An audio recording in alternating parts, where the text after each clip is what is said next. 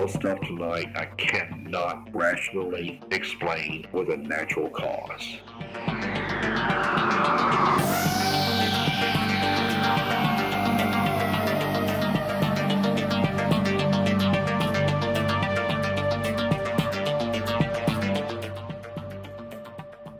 Hey, this is Unrefined Podcast. I'm Brandon Spain, your host, with co-host Lindsay Waters. Welcome to another episode.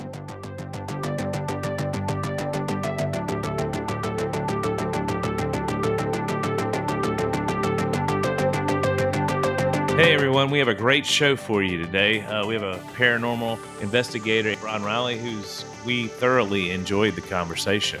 Yeah, man, it was a fun conversation. It was an interesting one. It was our first guest from Mississippi. That's neither here nor there, but it ought to go without saying that we don't agree with every single thing that is said by every single guest we have on here. But we're going to say that anyway, just so that we're clear. Yeah. But overall, I think he's one of the premier paranormal guys like this that I actually could agree with a lot of his stuff. But we had, even the whole view of the demonic, we differed and stuff, but it was still a great conversation for us to, agree on what we agree on. And like I always say, eat the meat, spit out the bones. We hope and pray that you guys enjoy this podcast like we did.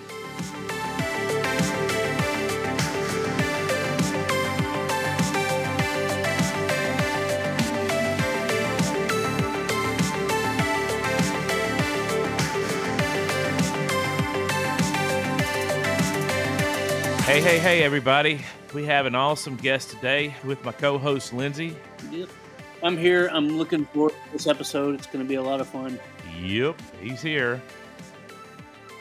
And an old friend of mine I've been friends with probably since first grade, a guy named Brian Riley, who is a paranormal investigator extraordinaire. And we have him on the show today to just take a deep dive in all things, and just going to be a lot of cool stuff. Paranormal investigation and just ghosts and entities. So we can't wait to dive in. If you want to, Brian, say hello to everybody.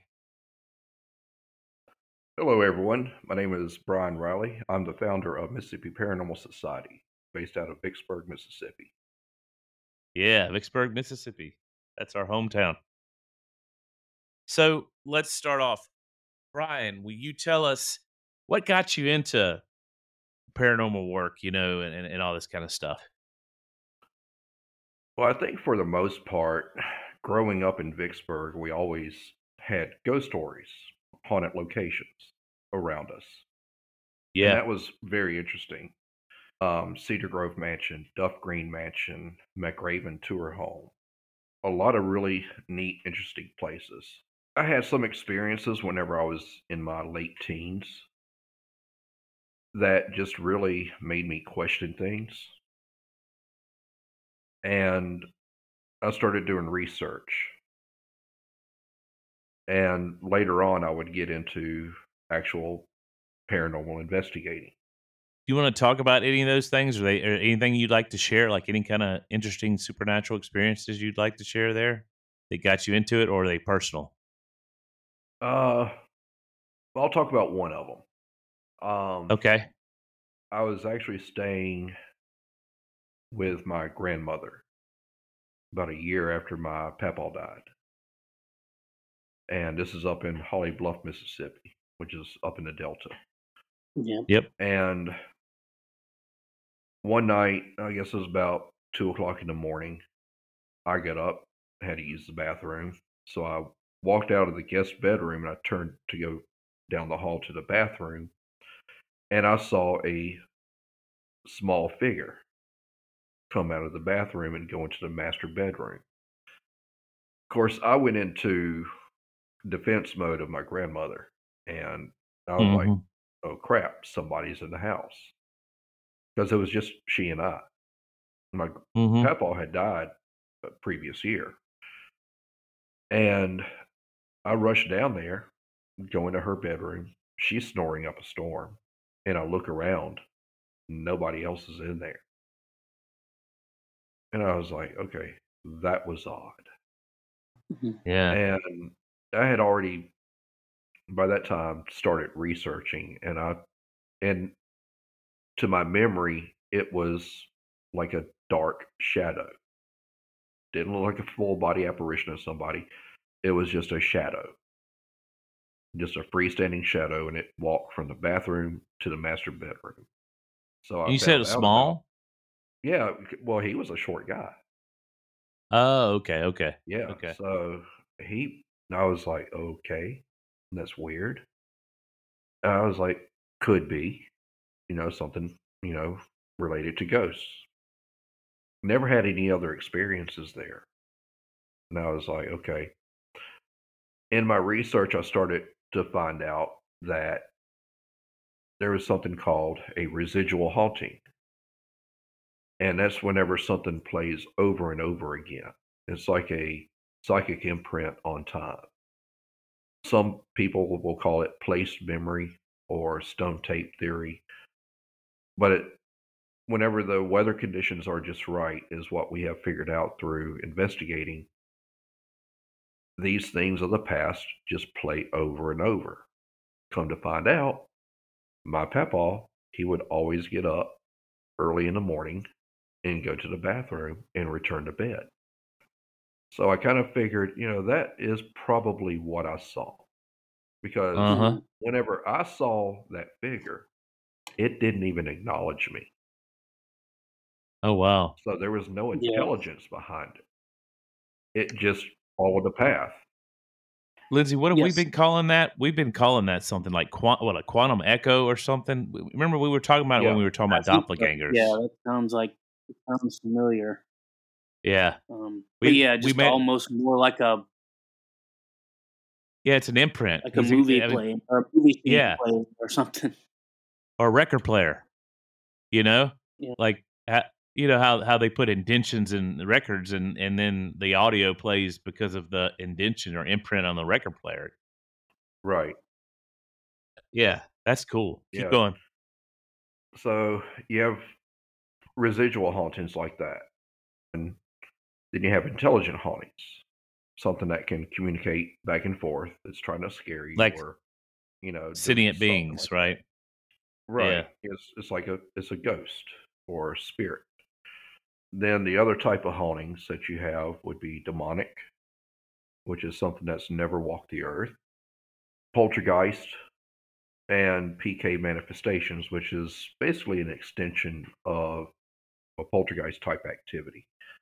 Something that is created, like poltergeist, it's believed that those exist in places where there are mainly women, but also men at a very young age who are going through bodily changes, puberty, Mhm. or women that are in later ages that are going through menopause, because the body that's going through so many changes, it creates so much energy around that Mhm. person and in that atmosphere of like a home, that things will just start happening, like objects moving, knocks, bangs like that. PK manifestation is a little bit different. That happens in mainly places where there's a lot of anger, sadness, confusion about what's going on in the home, and it's just an extension of that person and their feelings. And it happens so much. PK stands for psychokinetic. Yeah, I was just about to Yeah. ask you. Yeah, Yeah. and that's where that creates that activity.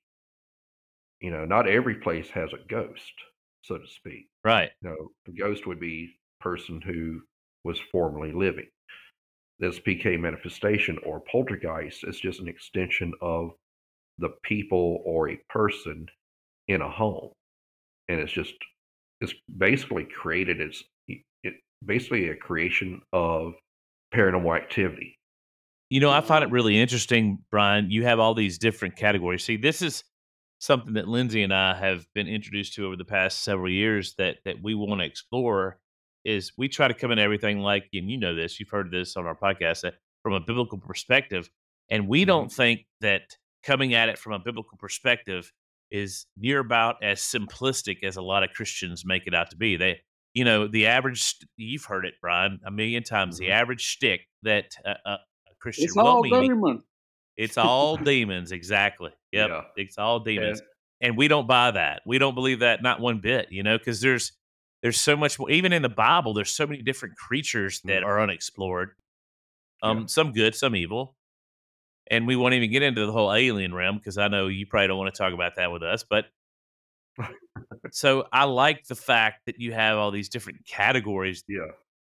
What are some of the common things that you encounter in different cases? Common things we have Yeah. seen in many clients that we've worked with in almost 28 years that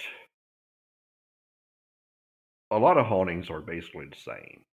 They'll see Okay. a full body apparition or a shadow figure, or they'll hear footsteps, knocks, things being moved, doors opening and closing, things moving on their own, disembodied voices.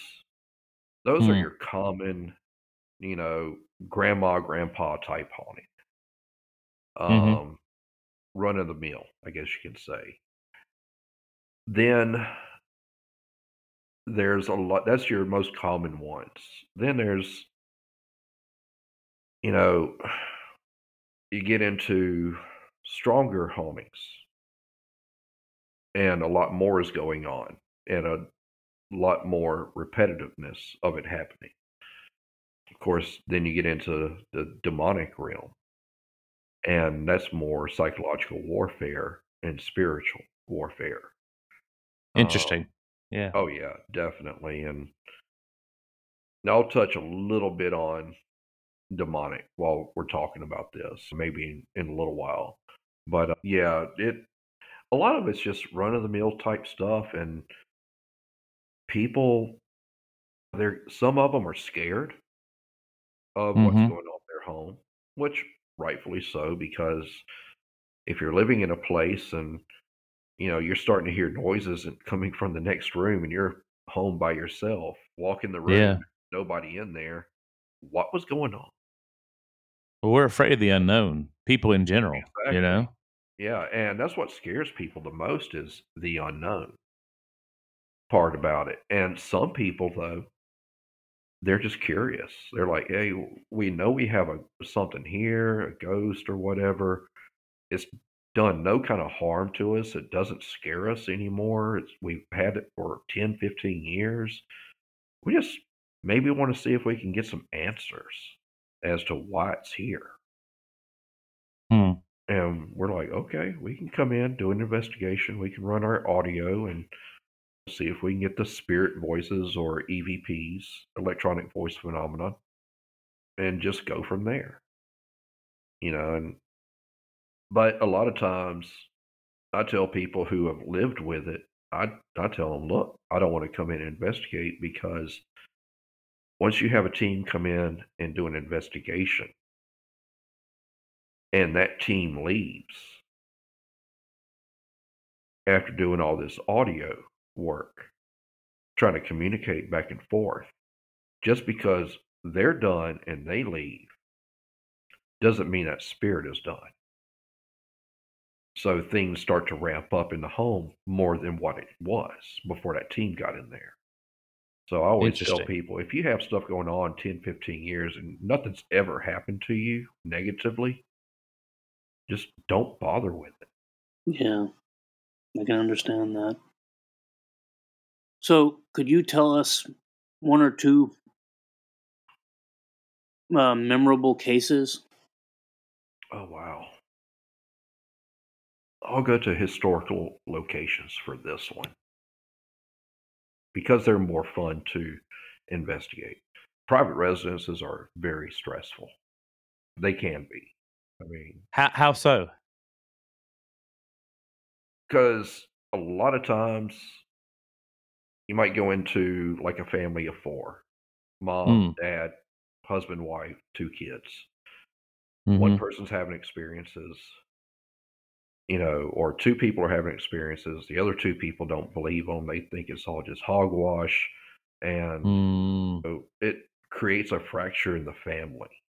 And Strife, yeah. I learned early on, take psychology courses, you know, Mm. and that way I would have a better understanding of the human emotions and the human condition and be able to help them out maybe on that level. Also, a spiritual level, being a Christian. There are clients that I have witnessed to. I see they're how involved are they in the church? How strong is their beliefs? Do they believe? Yeah. But sometimes in private residences, you can see a family on the verge of divorce. And that would really suck to have what's happening in a home, paranormal wise, tear apart a family just because one person doesn't believe. And it's like, Mm. okay, this is your wife. Okay, let's say the man doesn't believe what's going on, what his wife is experiencing. This is your wife. You've been married to her for 20 years, let's say. You're her protector. You may not be experiencing something, but she is. So you need to believe her on some aspect and try to figure out what's going on. Mm. Be there for her, be her rock. That's private residences. My team, we always sign a confidentiality statement. We won't really go into who. Some places I can talk about the type of activity that happened, but I'd never get into the personals of it. And but Mhm. historic places, they're just a lot more fun because it's places that, like tour homes, bed and Mhm. breakfast, museums, restaurants, places that you can actually go. Like one of my favorites would be McRaven Tour Home. I worked there under two owners. Mr. French, who owned it from the 1980s up until about 2006, 2007 is whenever he closed it, but he sold it in 2016. Um, and worked there, investigated McRaven under him, and the Reeds, who own it now, Stephen and Kendra Reed, who are just wonderful people. I worked there as a tour guide. And every day, whether I was investigating or not, which I always had equipment with me because it's McRaven, Mississippi's most haunted historic home. And we would always hear footsteps. We would always hear knocking. We would hear disembodied voices. We would catch shadows moving out of the corner of our eyes. We would see things move. Every day we had some type of activity going on. And I think the one of the best experiences I ever had was whenever I worked there under Mr. French. I had a school group come through, and they were about, I don't know, 11, 12 years old. And always on the tour, we waited till we got to one certain room, the 1836 bedroom, to talk about the ghosts. And we got into that room, and as soon as I mentioned, "Hey, this place that has the reputation of being haunted," one boy who has been rolling his eyes throughout the whole tour, he doesn't care about none of this history stuff. He goes, "Oh, ghosts don't exist." And I'm just standing there going, "Okay, Brian, remain professional. He's just a kid. He hasn't had life experiences. Just be nice." And he's like trying to egg it on. There's an arm wire right behind him, and it opens. And he's like, "Ha ha ha, you made that happen somehow. Ha ha ha." And I'm like, "Yeah, I don't think so." I'm about 20 feet away from it. And he said, well, if it's such a ghost, why doesn't it close it then? And as soon as he said that, the armoire door that opened is on a downswing. And I know this because I've tested it out. I know that room. It slammed shut. It went in a direction that it naturally shouldn't have. I scared an 11-year-old. I know that. I almost peed his pants. And I'm like, yep, you shouldn't say things that you don't know anything about. That's one of my best memories of McRaven is having a kid be put in his place for having a smart mouth. Yeah. Oh no. What's another one? There's so many. One of my other favorite places.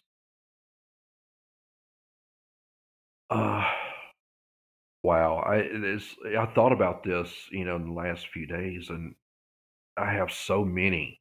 I've had so many great experiences over 2+ decades.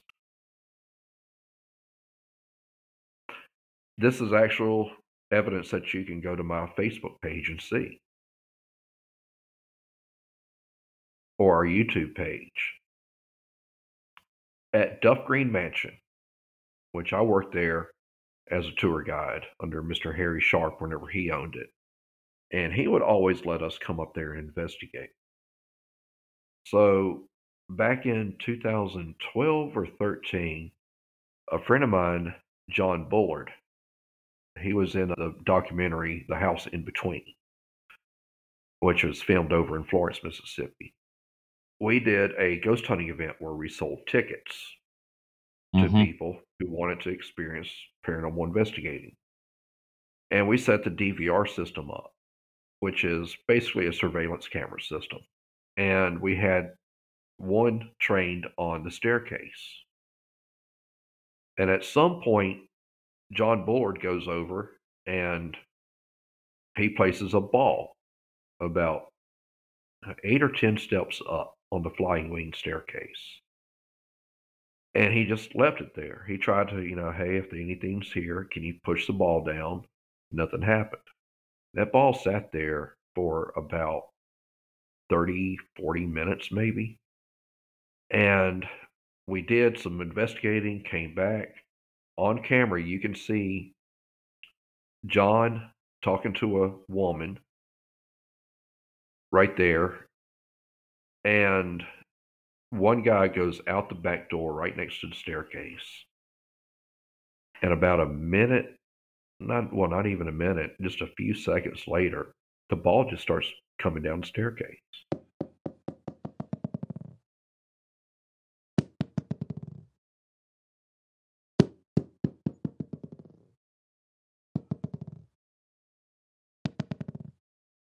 And you see John, he's just kind of looking at the ball as it rolls right past him. And of course, we tried to disprove it. Was it vibrations from the door, being shut? Did it send a vibration through the walls and the steps and make it do that? We opened the door, closed it. We even slammed it a few times. After we set the ball back on the staircase, never moved. We jumped up and down on the steps around the ball, never moved. But the cool thing is, about 6 minutes later in the dining room on another camera, we got what looks like the shadow of a small child on the back of a chair, and the chair moved. And the reason why that always sticks in my mind, because on 2 different cameras, in the same night, at the same location, it's a 1 in a million chance that you will catch 2 things on video of something moving. Yeah. And that's probably some of the best evidence I've ever seen.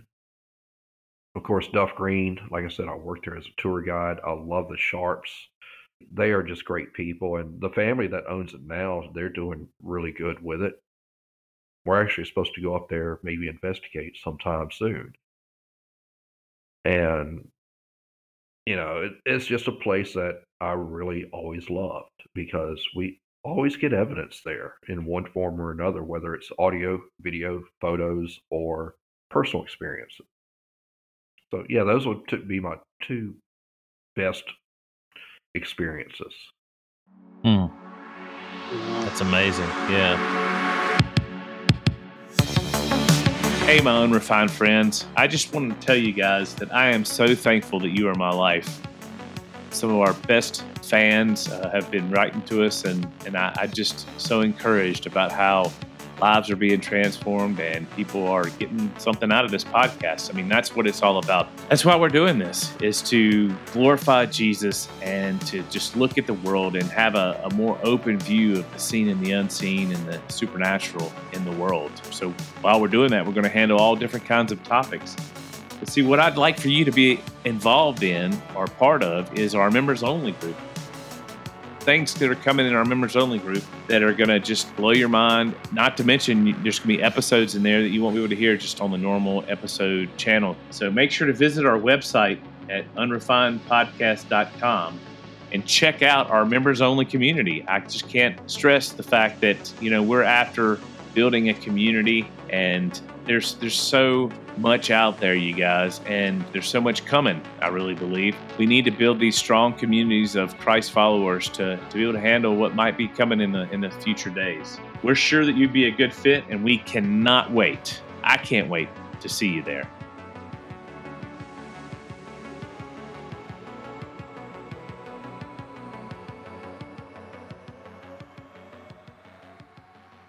So what's your rig? What's your basic setup equipment wise? Equipment. We have a pretty good arsenal. And Brian, can you explain them for our audience? Yeah, gladly. We have a good arsenal of equipment that we use. Now, whenever I started out, this is back in 1995, I was using a cassette recorder, dowsing rods, pendulum, a compass, 35 millimeter camera, 8 millimeter camcorders, very basic stuff. And after the TV shows came on, things started, getting more popular and everything, and more equipment was being made, high tech type equipment. We use EMF detectors. EMF stands for electromagnetic field, energy, basically. We look for inconsistencies in energy. Whenever we go to a location, we do a baseline walkthrough. We go room by room, and we get a reading on like the millimeter, which reads milligauss. And we look for a baseline. Let's say go into a living room, go along the wall, looking at the light switches, the outlets, the TV, seeing how much energy is coming off of them. And it reads it digitally. You go to the center of the room, which is the best place to get your baseline and whatever it reads, whether it's 0.0, 0.1, 0.1, 0.04, for example, and it stays there for a while. That's your base. And also your temperature. We look for fluctuations in temperature. And we look for, whenever we're investigating, we look for spikes in temperature and EMFs in that energy. Is there a reason why a spike just happened? Was there a power surge? We're trying to communicate, and we ask in a spirit, can you make the numbers on this read higher? Sometimes it happens, sometimes it doesn't. But whenever it sits there on that baseline number for 10, 15 minutes, and all of a sudden you're getting spikes up to 1.89 or something like that, what caused it. There's no Mhm. natural explanation. So, Yeah. we'll use something that's called a REM pod. It creates its own electromagnetic field. It has an antenna coming out from the top of it. And anything that comes into that field of energy that it creates around the device, it'll make a noise and it'll light up. So, but you have to be careful with a lot of equipment, especially EMF detectors and audio, because you can get a lot of false readings. Mm-hmm. You have a lot of dust in the air. That can create a spike if it's hitting just right onto the equipment or in the field of that equipment. Audio recorders, we'll use digital sometimes. Every once in a while, we'll still use cassette recorders. And we're looking for the spirit voices or EVPs, electronic voice phenomenon. We'll set Yeah. audio recorder on a table and just start asking questions. Sometimes we'll go back and listen to it on the spot, see if we caught a voice, or we'll wait till like I get home and I can put it on the computer and run it through the software that I use. Mm-hmm. We'll use a lot of ITC devices, intertrans communication, ghost box or the spirit box, which is a radio, and these are special made for paranormal investigating because they can just do a constant scan of radio frequencies and it'll hit 4 frequencies per second, making it basically virtually impossible for you to hear a full voice come from a radio station because it's going so fast through that suite. Mm-hmm. Mm-hmm. And we'll listen for full voices, words, or even sentences at times. We've actually had that happen come through the radio, which you have to listen very carefully because, and this is why we record those sessions so we can go back and listen to it. Like, did I actually hear this thing say, "My name is Jim"? Or did I want to hear it? Yeah. What was that? What is that phenomena? We were discussing it before we started the podcast. Paragolia. Yeah. Parago. Yeah. Yeah, matrixing is what we like to call it because Tell us about it's that. like, Yeah. well, it's like in photos.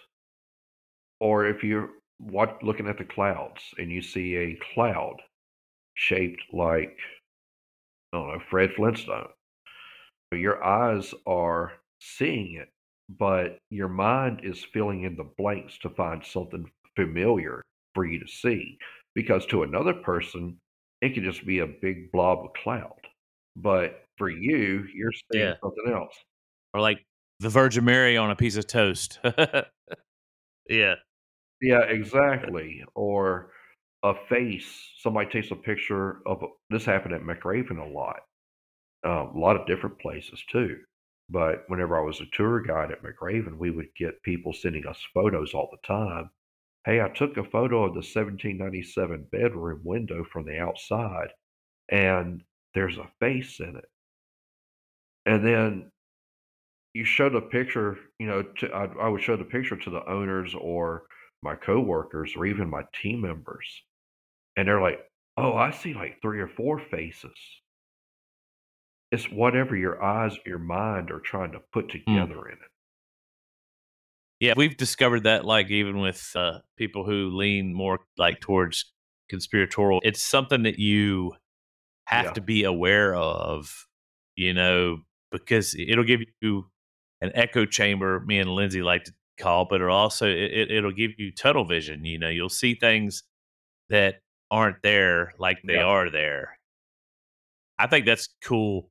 Like you're talking about, you have a team, and I think a lot of this kind of stuff needs to be done in community with people because you can bounce stuff off people where you're not like, diving into stuff and yeah, seeing stuff where it's not there. Because that what that'll do is a lot of times is it'll cause disbelief from people. even people that are truly seeking, not even skeptics, but particularly skeptics, but it'll cause disbelief because to them it's obvious that that's what it Yeah. is. I'm on a Bigfoot page on Instagram, and these people will post this stuff, and it's obvious it's bark on wood, and they see a Bigfoot face looking at you, Yeah. and it doesn't move, blah blah blah. It's fake. Yeah. There's a thing called knives that can carve into wood. Yeah. Well, that and it's just like you said earlier, it's psychological. Oh yeah. We could fill in, with our Yeah. brains, and so I think that's cool that when you're doing this, and I also think it's cool too that you try to disprove what you're doing. You're not just you don't buy everything that goes down the pike. You try to disprove it like a skeptic would, hmm and if it stands up to that kind of scrutiny, it Well, validates it you in a lot of have to ways. be skeptical in this field because it'd Yeah, be crazy to go into every location. I'm what you would call a skeptical believer. I know what I have experienced. I believe in what I have experienced. Whenever someone comes up and say, "Hey, I'm having stuff going on in my house," doors are opening and closing. I'm seeing a face looking at me through the window from the outside on the second floor. Oh, there's no balcony there. I'm listening to all this.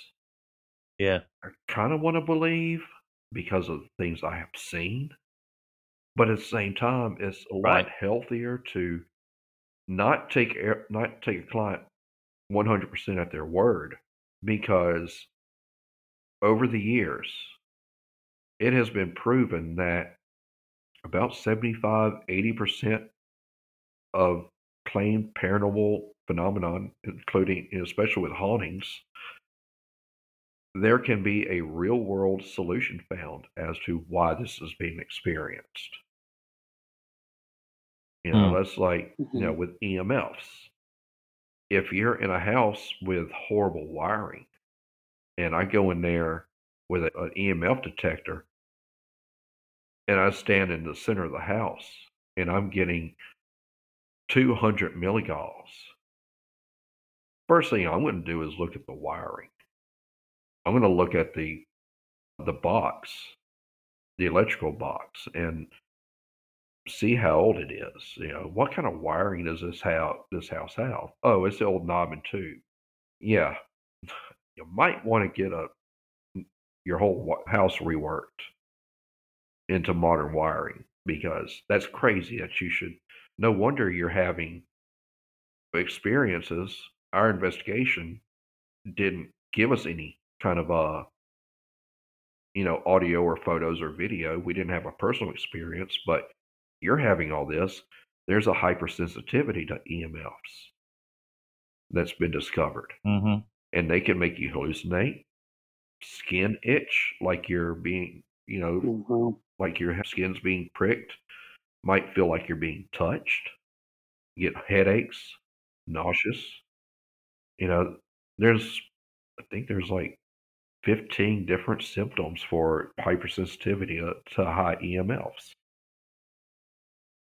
Well, I mean, the government uses frequency weapons, Yeah, so you can experience an apparition or whatever, and it simply just be a frequency of something, and it's causing your brain to, or your body to react to the frequency of whatever that is. yeah, It could be something as exactly, easy as that. exactly. Well, let me ask you a question, Brian. I'm trying to move along with. I'd love to talk to you all Okay. day. I mean, this is fascinating to me, but we have to kind of keep going on a timeline here. But so if how do you keep if a Christian asks you, so Brian, what keeps you from diving into what the Bible says is deviation in the Old Testament that is forbidden? How would you explain that to a Christian to assuage their fears that that's what you're doing? How would you distinguish that? My first answer is whenever we get called into a case, especially to help a family or a business that's having an activity, and they're like, okay, we're losing customers. I always tell people I'm there to help those people. I've had my experiences. I can go off of my experiences from whenever I was a teenager to whenever I started investigating all throughout these years. And I'm trying to help these people. Are they experiencing something that's not natural? And a lot of times, whenever, majority of the time, whenever we are investigating, we don't get into anything like fortune telling or something like that. It's Yeah, nothing yeah, like yeah. that. Nothing about predicting Mhm. the future. I believe the ghost of a person who passed away can stay behind for whatever reason. Right. Traumatizing event. Yeah, yeah, They have a message to deliver. They're yeah, attached to a location. That's your yeah. three biggest things.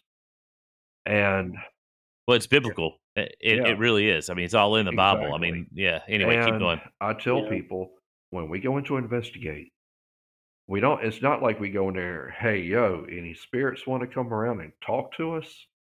That right there is going into dangerous territory because you're saying Well, there are some ghost hunters that do there that, though, are, Brian. You there know what I'm are, saying? and those are the thrill seekers who shouldn't be in this, in this field because that is opening up a Mhm. doorway for something else that is not in that home or that location to come in, and it could have negative, Mm. um, have a negative reaction afterwards. We make sure that we ask our questions. Are there any spirits or ghosts in this location that once lived here that would like to communicate with us? And whenever we do our research, we look at the deed of the home. We see who lived there in the past. We'll research when these people died. Did they die while having this residence or owning this business? Are they attached to it? Is there a possible attachment? We'll go in there and we'll call out those names and saying, you know, I hope you're not around. It would suck for you to just linger around in the house. Me personally, when I die, I don't want to hang around. Yeah, I want to go to where I'm supposed to. And, yeah, but Yeah. I always tell Yeah. people we make sure that we're not calling onto something else, that we keep yeah, our questions very specific to that location and within that location and from the history of the location. We don't want to get into anything demonic because, yeah, there's teams out there. And like I said, I call them thrill seekers. And they see right. this stuff on TV and they're like, oh, I want to do that. And they read a couple of articles and they go in and they do something that ends up traumatizing somebody.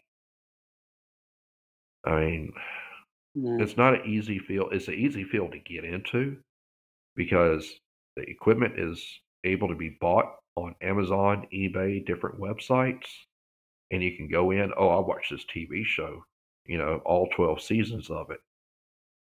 It's not the same. I mean, it's a lot Yeah. of psychological work in it, and a lot of people don't realize that. Yeah, Now, we have used mediums, and I think mediumship is something that you're born with. And if you're born with it, my belief is that that is something from God. It is a gift. But there's so many people that they'll say mediums. There's, eh, you know, in the paranormal field, there's a lot of people, they come up say, I'm a medium. I can talk to and see the dead. And I think 90% of those people are full of crap because in the paranormal field, that is the most abused area because they're trying to find their spot in the field. So they take on mediumship. That's going to be my claim. I only work with ones that I know, ones that I can vet, ones I will take to a location, not tell them the history or where we're going. They have no knowledge of it because I will, in roundabout ways, talk about different locations for them to go to. If they don't mention specific locations, that's where I'm going to take them. They have no knowledge. I give one of their friends or one of their team members or one of my team members the address and they drive them there. And a lot of times we'll do it with them blindfolded. So they have no clue where they're walking in. And we'll say, okay, what are you picking up? And we look at the history, we look at what they say, and see if anything lines up. And there's only a couple that I work with because we've done this several times. And they always get validated from the history of these locations. But I don't use mediums a lot because, like I said, it's the most abused thing. But whenever I get stuck on a case, I'll be like, maybe we could bring so and so in and see if they can shed some light on something, and that'll give us more questions. Yeah. So they're used like a tool, like an EMF detector or an audio recorder. So this is a difficult question to kind of frame, or like what plane of existence, in your opinion, do these entities, spirits, inhabit? Obviously, the ones that are more, that first one you talked about, that's just kind of like a record playing. That's a little different. Well, what about the more sentient, personality beings? Where would you say they are? I think there are maybe thousands of different planes of existence, and they intersect at some point, and that is where we may experience something paranormal. Like in my personal experience, seeing a full body apparition, which I've only seen a handful of times. It's not like every time I go out and investigate, I see one. It's very rare. Right. I might see one every 100 investigations. And I don't know, it's like this, that at that right moment, at that right time, we see that ghost.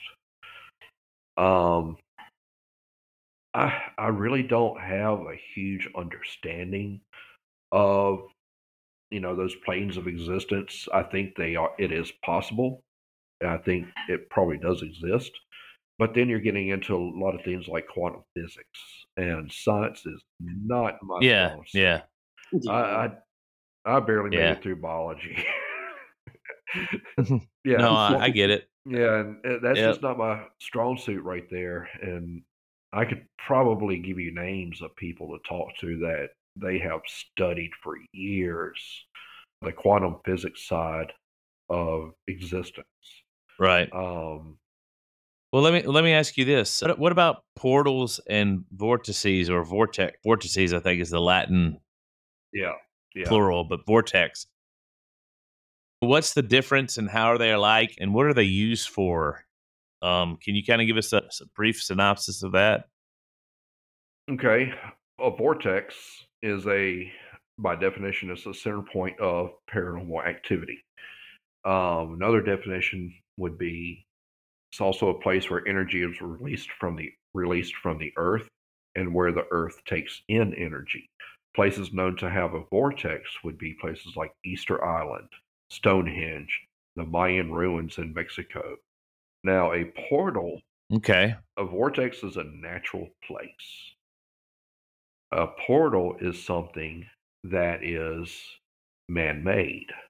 It's an entryway from our plane of existence to another. And this is, I believe, and it can happen with a vortex, but in portals mainly, this is how ghosts, spirits, demons, they move around. and they come in and out of our Okay. dimensions. Let's see, a Ouija board, perfect example of a portal. It's man-made, and Yeah. I've used a Ouija board whenever I was a teenager, like 13 years old. I didn't know what I was doing, so I don't know if that really counts. Mhm. Never, Yeah. nothing ever happened, uh, thank God. Yeah. But that's an opening up a doorway. It sounds like to me like portals are more diving into the occultic It world, like what the occult it could be, opens but and stuff, right? then you have places like if you go into these old historic homes, McRaven and Cedar Grove are perfect examples. Another type of portal would be opposing mirrors. You see a mirror in the parlor on one That's wall, and interesting you say that. opposite wall Yeah. has a mirror. Those two mirrors have sat there for 100 years or more facing one another. That can create an opening, That's mind-blowing. especially if it's Hmm. already activity in the place. Well, I talked to Lindsay about that. What are the places of mirrors in our plane of existence? You remember me talking about that, Lindsay? I was asking you about that. And that could be a whole show probably on its own, but just about that, what you're talking Yeah, about well, here. But that's one thing fascinating, about Brian. mirrors is if you look at the mourning rituals during the Victorian era, after somebody passed away, they would cover their mirrors. That's Yeah, they because covered the they didn't mirrors. want Yep. that person's spirit to get stuck in the mirror. And that also, yeah, Hmm. Fascinating. exactly. Yeah. Wow. Yeah. A lot of the Victorian rituals around death had a Mhm. supernatural cause for it. Well, they had more of a supernatural worldview than we do now since Oh, yeah. evolution and a lot of just rationalism and a lot of that came into the world. And there's nothing wrong with being rationalistic. There's nothing Oh, wrong with no. using your brain and thinking rationally. However, if you limit it just to that, it's like that p word I can't say. Scientists can be like that just as much as somebody like us who believe in the Oh, yeah, supernatural. definitely. They can have a blindness where they only see natural things when it could be a possible answer of the supernatural. You have to at least have the option to be open minded. You have to have the option that there is a supernatural. Yeah, At least in my yeah, opinion, you can be a skeptic, but you still need to have that option yeah, of the yeah, supernatural. exactly. I agree 100% on that. This fascinates me. What do you think about clusters of the supernatural in certain places? And I put it on there, and I know this is a very controversial place, but and I don't know how much research you've done on it. We've done some in Skinwalker Ranch, like at Skinwalker Ranch, there has been manifestations of Mhm. paranormal. The more ghost type. They have actually seen cryptids Yeah, like big wolves or dog chupacabras. men or something like that. But there's actually a Bigfoot coming out of a portal. They've done that and UFO sightings Mhm. all in that one like area. Yeah. So do you think there's something to clusters of paranormal in certain areas? Oh, yeah, definitely. And a lot of it is Native American based. Wow. Hmm. Yeah, because Skinwalker, like for Skinwalker Ranch, Skinwalker is actually Navajo for vengeful shaman. Yeah. And that is, for a shaman, Yeah. that was very sacred ground. That was spiritual ground for them. And they did their chants, their prayers, and everything. And they had a Yeah. huge belief in the afterlife, ghosts, stuff like that. Hmm. They believed ghosts could turn into creatures like skinwalkers. Now, it's kind of like going back to what we were talking about earlier with portals. They would create portals, and creatures can go in and out. Cryptids, elementals, aliens, ghosts. It's all right there. And I believe those kind of places do exist. And I'd love to go to Skinwalker Ranch at some point. Oh yeah, I would too. I mean, Mhm. what blew me away and what really gave me a totally open mind is the just the pure quote science that they did out there, just from a skeptical point of view, and then for one of them to see a Bigfoot pop out of a portal. Actually, I think he went into a portal, and that just makes I know how you feel about Bigfoot, Brian. I'm not going to Mhm. drag you into that discussion, but if such an entity Yeah, exists, that would explain a lot of things, that it pops in and out through portals just yeah, like Ghost would. exactly. And I think it could be possible that exists. Me, I want to see one, alive or dead. Yeah. Yeah, I know. But I think You if wanna see they, some Bigfoot poo poo. yeah, exact not in a refrigerator somewhere or a freezer. Yeah, exactly. Never eat Yeah. at that house. That's Oh, Bigfoot poo poo at somebody's house. That's just kind of crappy. But yeah. Pun intended, yeah. That's great, man. I love it. I love your puns. So, Brian, what's the difference between a negative haunting and a demonic haunting?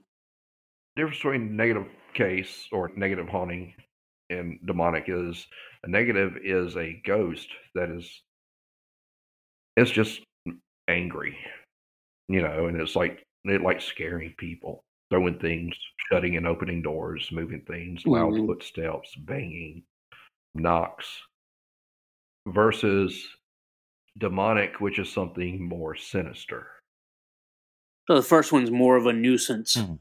type thing. The which second one's more. right, right. It's just somebody that hung around and they might have been a butthole in life and they're being a butthole in death.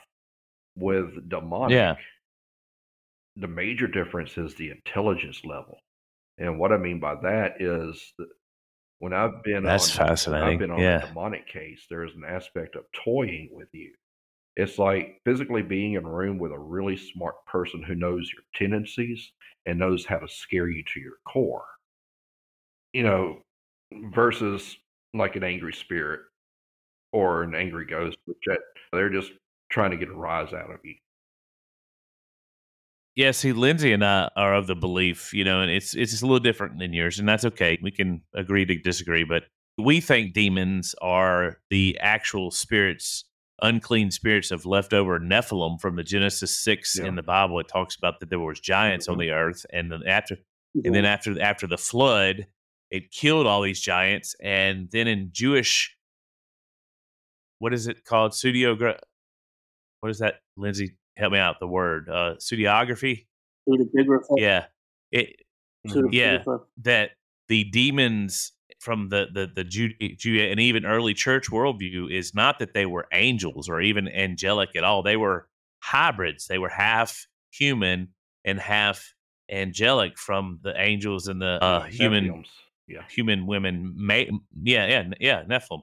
And so we think that's possibly perhaps why they have the high intelligence. And there is, and don't get me wrong, there's beings that aren't necessarily demons that are acting demonic. Oh, yeah.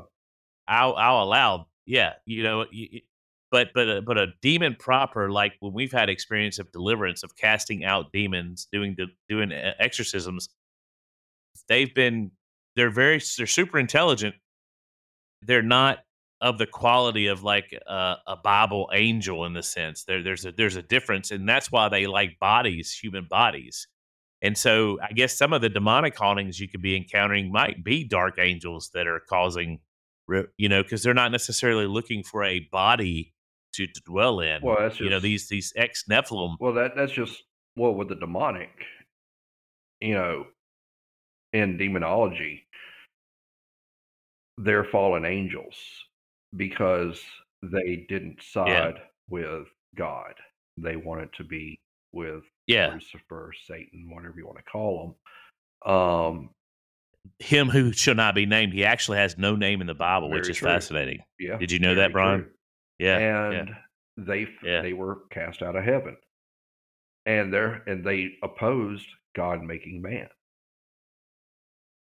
Yeah. So their whole thing is to destroy what God created. and they do that. That goes to what you said earlier, which I think is fascinating, is the Mhm. psychological aspect of it. A demonic haunting is more psychological. Like I'm thinking about movies, okay? Because I think of movies and Yeah, music, all right? I'm thinking about like The Shining or Amityville yeah, Horror. Those would be more like a demonic type yeah, haunting, right? yeah. Villisca Axe Murder House, the house that, Perham Farm, which inspired the Conjuring movies. Very, very Yeah, interesting yeah. place. Demonic entities like to dwell in places where there has been a lot of death, whether it's murder, Blood. war, Mhm. suicide. There's a lot of anger in that place. It attracts them, and their main Mhm. mission is to destroy humanity, and they're gonna do it one person at a time, and they're gonna toy with them, do that psychological warfare, try to break them spiritually, Yeah. mentally. And then, there's different levels of we could get into the demonology side maybe at another point, but because that would take 3 or 4 hours Yeah. just to discuss by itself. Well, we're working on a show in the future. We're going to do some shows on angels and demons. So maybe we can have you Yeah. back. You can tell us. We might have you back on for that. We'll see. But yeah, all that fascinates me is how you distinguish in categories. And seeing that's what I think is missing so much in the church is that a lot of these things the Christians do, they just like Lindsay said, they delegate it to the demonic. And then if you try to investigate or search into anything like this, then you're delving into things that you don't need to get into, which I think is entirely preposterous. I think it's crazy. I think it's like what you said. I mean, honestly, Brian, in some ways, I'm sure you consider this. You have a ministry to help Oh, yeah. people deal with natural, supernatural things, just like an exorcist would have a ministry to get a demon out of a body. Mhm. You have a ministry to help people exercise Yeah. places, Yeah, houses, exactly. businesses, Yeah, whatever. and, I think I mentioned it earlier, there have been many cases that I have done, especially private residence cases, where I have witnessed Yeah. to people about me coming into believing in Christ, my walk, you know, what got me there. And I look at them, and one of the first things that I ask is, do you go to church? And sometimes they do, sometimes they don't. How strong is your faith? Because, if you have a strong faith, this stuff cannot get to you. You can Yeah. beat it. Yeah. And Put on the full armor of God. exactly. That's what it says in Yeah. Ephesians. You have to have that Yeah. armor. Yeah. And Well, let me that, ask you this. How do you deal with skeptics? How do you address them or deal with them? it really depends on the skeptic itself. My best answer is that a lot of times I will invite someone out to an investigation. I never try to Hmm. make someone believe what I believe. I think it's something that should be Yeah. experienced if possible. Hmm. One of my favorite I think that's a yeah, good one of my point. favorite Yeah. things is to see a skeptic become a believer. I think it's really cool, and I'll tell you a story in just a minute. But I also think with time and age, you get to a point where you care less what people think. Whenever I was younger, I wanted people to believe, Hmm. but as I got Hmm. older, it's like you can believe me or not, but I'll invite them to a place, and it's not for me to Yeah. make someone wanting them to believe in hauntings and ghosts. Unless a person is going to walk the steps I have walked, then I shouldn't care too much, what they think. It's like me telling a skydiver, having never skydived before, I can do it, no problem. It's not even scary. How would I know? I've never jumped out of an airplane before. Hmm. I can assume it would be scary, but my point is that I don't have the experience of a skydiver. So how am I going to tell a skydiver what skydiving is like? It's the same thing with ghost hunting. When someone says, "Oh, I don't believe in any of that stuff," you just walk around in the dark, scaring one another. It's mass hysteria, and they have no idea what goes on. It can be so boring in some of these investigations that you fall asleep. How do you explain to someone who says ghosts aren't real as what happens in Alcatraz in Al Capone's cell if they've never been there?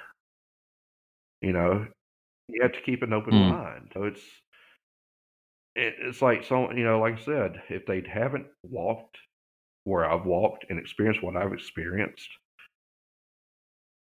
how can they say that? If they've never stepped foot inside Villisca Axe Murder House or Waverly Hills Sanatorium or the West Virginia State Penitentiary, they have no idea what happens at 3:30 in the morning in the courtyard at Chillingham Castle because they've never been there. If you don't experience it, how do you know it's not real? Hmm. Yeah, that's a pretty good apologetic. I have to admit. I mean, I've used that with other supernatural things like the deliverance or Hmm. exorcism or healing or other things like that. How do you know it's not real if you've never experienced it? Exactly. I had Yeah. a seminary professor who was brilliant, who basically said this: a man with an experience has more than a man with a Yep. theology. And this man was not knocking theology, at all, to have right doctrine, but he was just saying the whole point is to experience God Hmm. or to experience the kingdom of God, which is this world that we know nothing about, these dimensions, this supernatural world that's all around us. People read in the Bible that we're surrounded by a great cloud of witnesses. Hmm. And I did for years. Yeah, they immediately think we're like in a coliseum and they're all sitting in the Hmm. stand spectating. But see, it doesn't say that at Right. all. It says we're surrounded by a great cloud Hmm. of witnesses. That means they're around us. We just don't Yeah. see them. Yeah. Well, it's like the other day we were talking. Yeah, they're all around us. Yeah, we don't see them. It reminds me of what we were talking about the other day. If the word ghost encompasses so many things, Yeah, if you hear a noise coming from another room and nobody's in it, is that a ghost? Do you have to see it for it to be a ghost? Do you have to not Hmm. see it for it to be a ghost? What is a ghost? Yeah, we do have all these yeah. things around us. They're watching. It was interesting. My understanding, even of that word "ghost," is it used to be more of just a synonym for spirit. Didn't necessarily mean the spirit of the departed dead. And What I learned, this is through a lot of research, a lot of talking with different paranormal investigators, especially ones that have been dealing with this a lot longer than I have. I've even talked to mediums who I trust. What's the difference between a ghost and a spirit? And the best answer I ever got for my understanding is a ghost is Hmm. somebody who, whenever they die, they go to a familiar location like their house or their workplace. They don't transcend into the afterlife. They're just stuck at a location. They don't move on. They don't go, quote unquote, go to the light. Whenever you die and you leave this realm, you go to the light. You become a spirit. That's always been my Hmm. understanding, and Yeah. is John hanging around his house, refusing to leave because he lived here for 60 years. Why hasn't he moved on? Well, and there's a bigness and a hugeness for differences of opinion in this realm because, like you said, Brian, you've told me before, is we don't know for Yeah, sure. I mean, we believe, and we don't always have the scientific evidence to back up what we believe, but we still believe and we still know it's true. yeah, So it's such a huge it is. realm, is what I see it.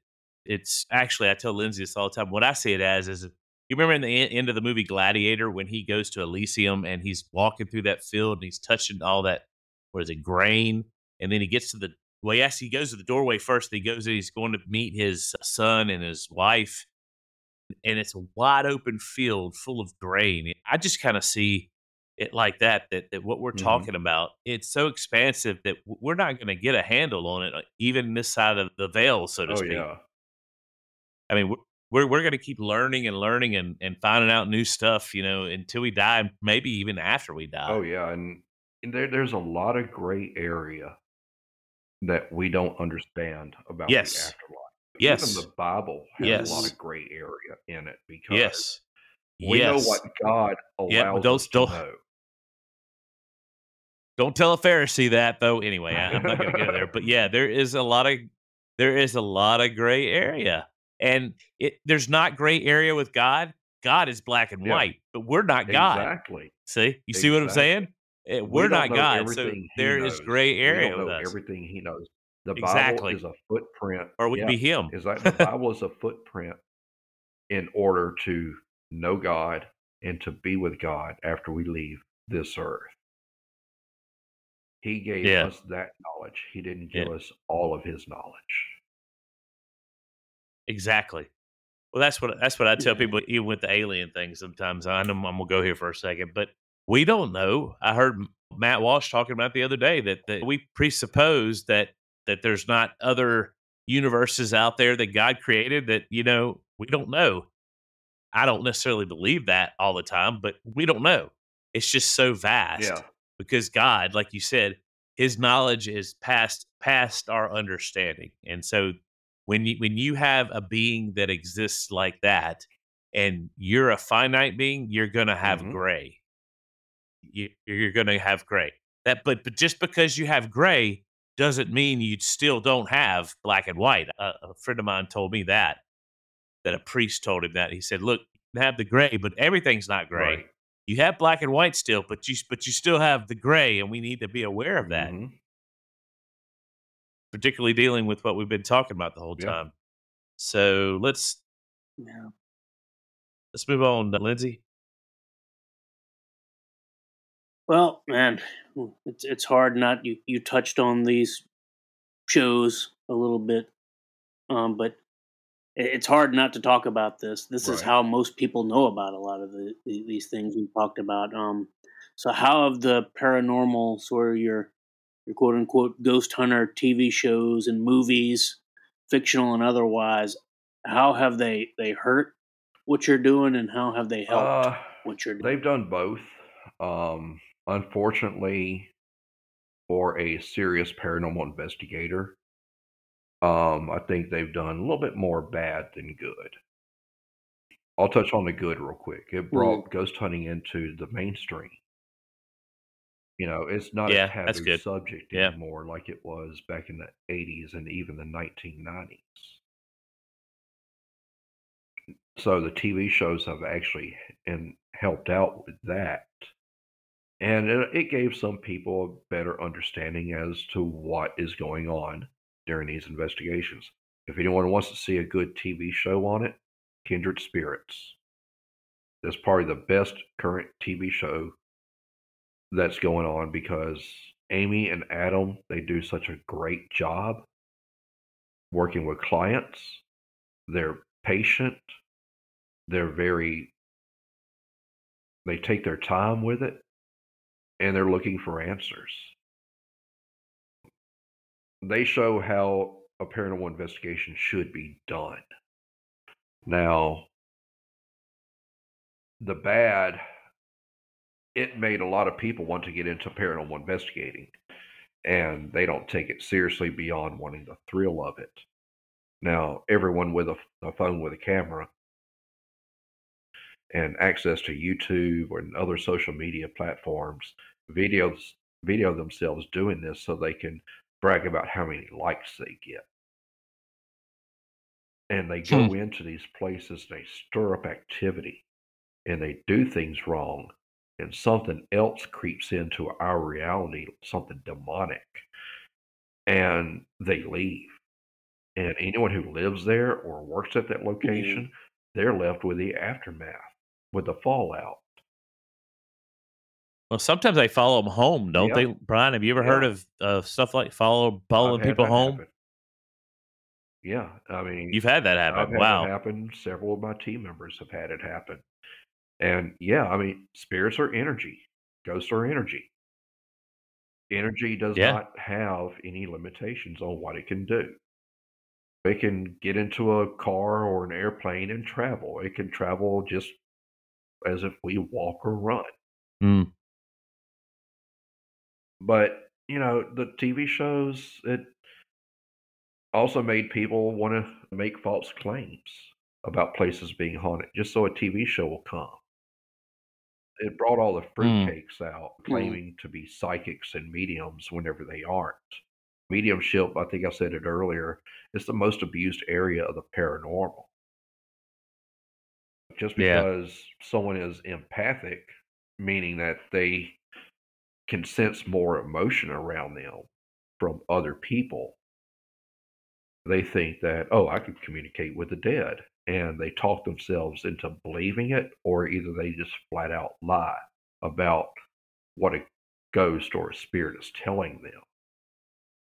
They're, I don't know. It's like I said, it's done good and it's also done bad. But they also talk about demonic activity in a lot of them, especially movies. And I can understand that because Mhm. uh, the demonic is the big bad wolf of the paranormal. Oh, yeah. Sure. It's what all Yeah. the best TV shows and movies are all about. And the word demonic is used way more loosely than it should be. So yeah, Mm. I get so many calls and people will be like, I got a demon in my house. Okay. Why are you calling a paranormal investigator then? Mhm. You should be calling a priest. Let us figure out if it's a demon. And but they get so scared, and I figured this out Yeah. long ago. They get so scared, and it's something they don't understand, and they had a negative reaction to it, so it must be a negative entity. Right. So we're going to attach the word demon to it, and that's where Yeah. Yeah. Mhm. everything just kind of falls apart. It's the scare The word, scare it's word. Yeah. what they use whenever they're It scared, is. and Yeah. not everything is Yep. demonic. Yeah. Yep. Yep. Well, I think that is a great place for us to land this plane, agreeing with that, that not everything is demonic, because I think that's just something that we all three agree on. And it needs to be, people's thinking needs to be expanded, that there are other things out there that are paranormal that aren't always demons. Yeah, So, and well, Brian, I I appreciate you so much for coming on our show. Is there anything you want to add, or didn't you have a story you wanted to tell? yeah, we were talking about skeptics. Okay. Yeah. Uh, One thing that we do in Mississippi Paranormal Society, and there's a lot of ghost hunting teams that do this, is we'll do the ghost hunting events where people can buy tickets. And Right. every once in a while, we'll get a skeptic that comes. And coincidentally, one of my new team members, Kevin, his wife and her husband came, and her husband, I can't remember his name, he's just a full-time skeptic. Didn't believe anything. He was just there just for to make his wife happy. She wanted to come. She believes in it. So we're going throughout the night investigating, and he's like not having any experiences. And now Southern Cultural Heritage Center, where this happened, Brandon, I think you're familiar with it.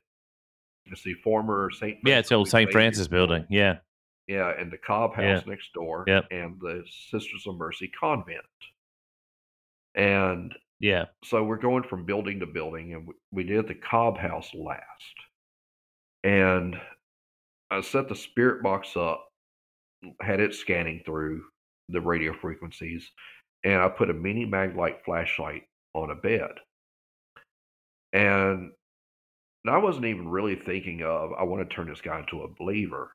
But I did something that I have done many times before in this house. And to me, it was the best way to get results. So I was like, I'm going to try this again. So I set that up and we started asking questions. And I had a list of like, I think it was like 15 questions. And for a half hour, we went through those questions. We asked them in certain different ways. But I would say, okay, Mr. Cobb, if you are here, I want you to light the flashlight up. A few seconds later, the flashlight lit up. And nobody's around the bed where this is sitting on. I had everybody staying away from the bed, several feet, no vibrations, everybody standing still. So I know it wasn't any, the flashlight malfunctioning or anything. Right. And then a few minutes later, I would come back and ask, Mr. Cobb, are you still here? Will you speak through this device and let us know?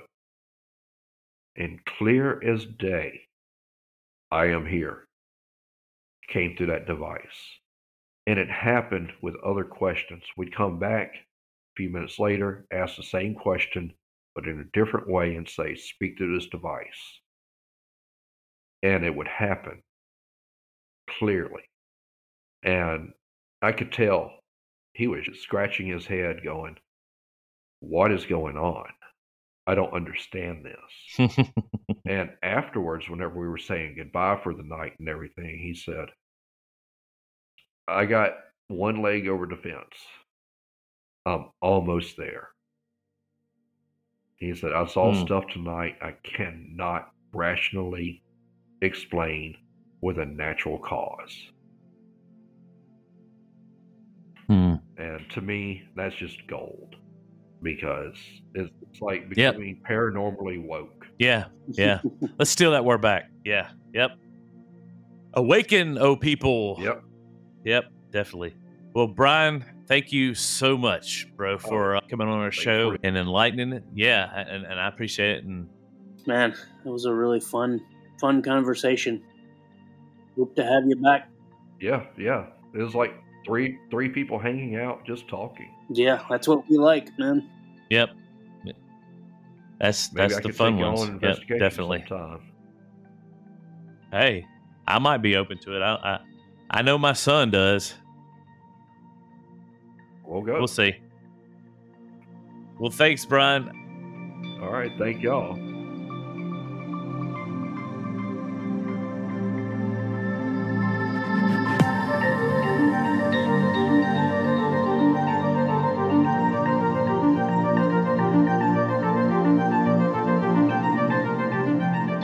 Thanks for listening and supporting us. And remember, stay naturally supernatural.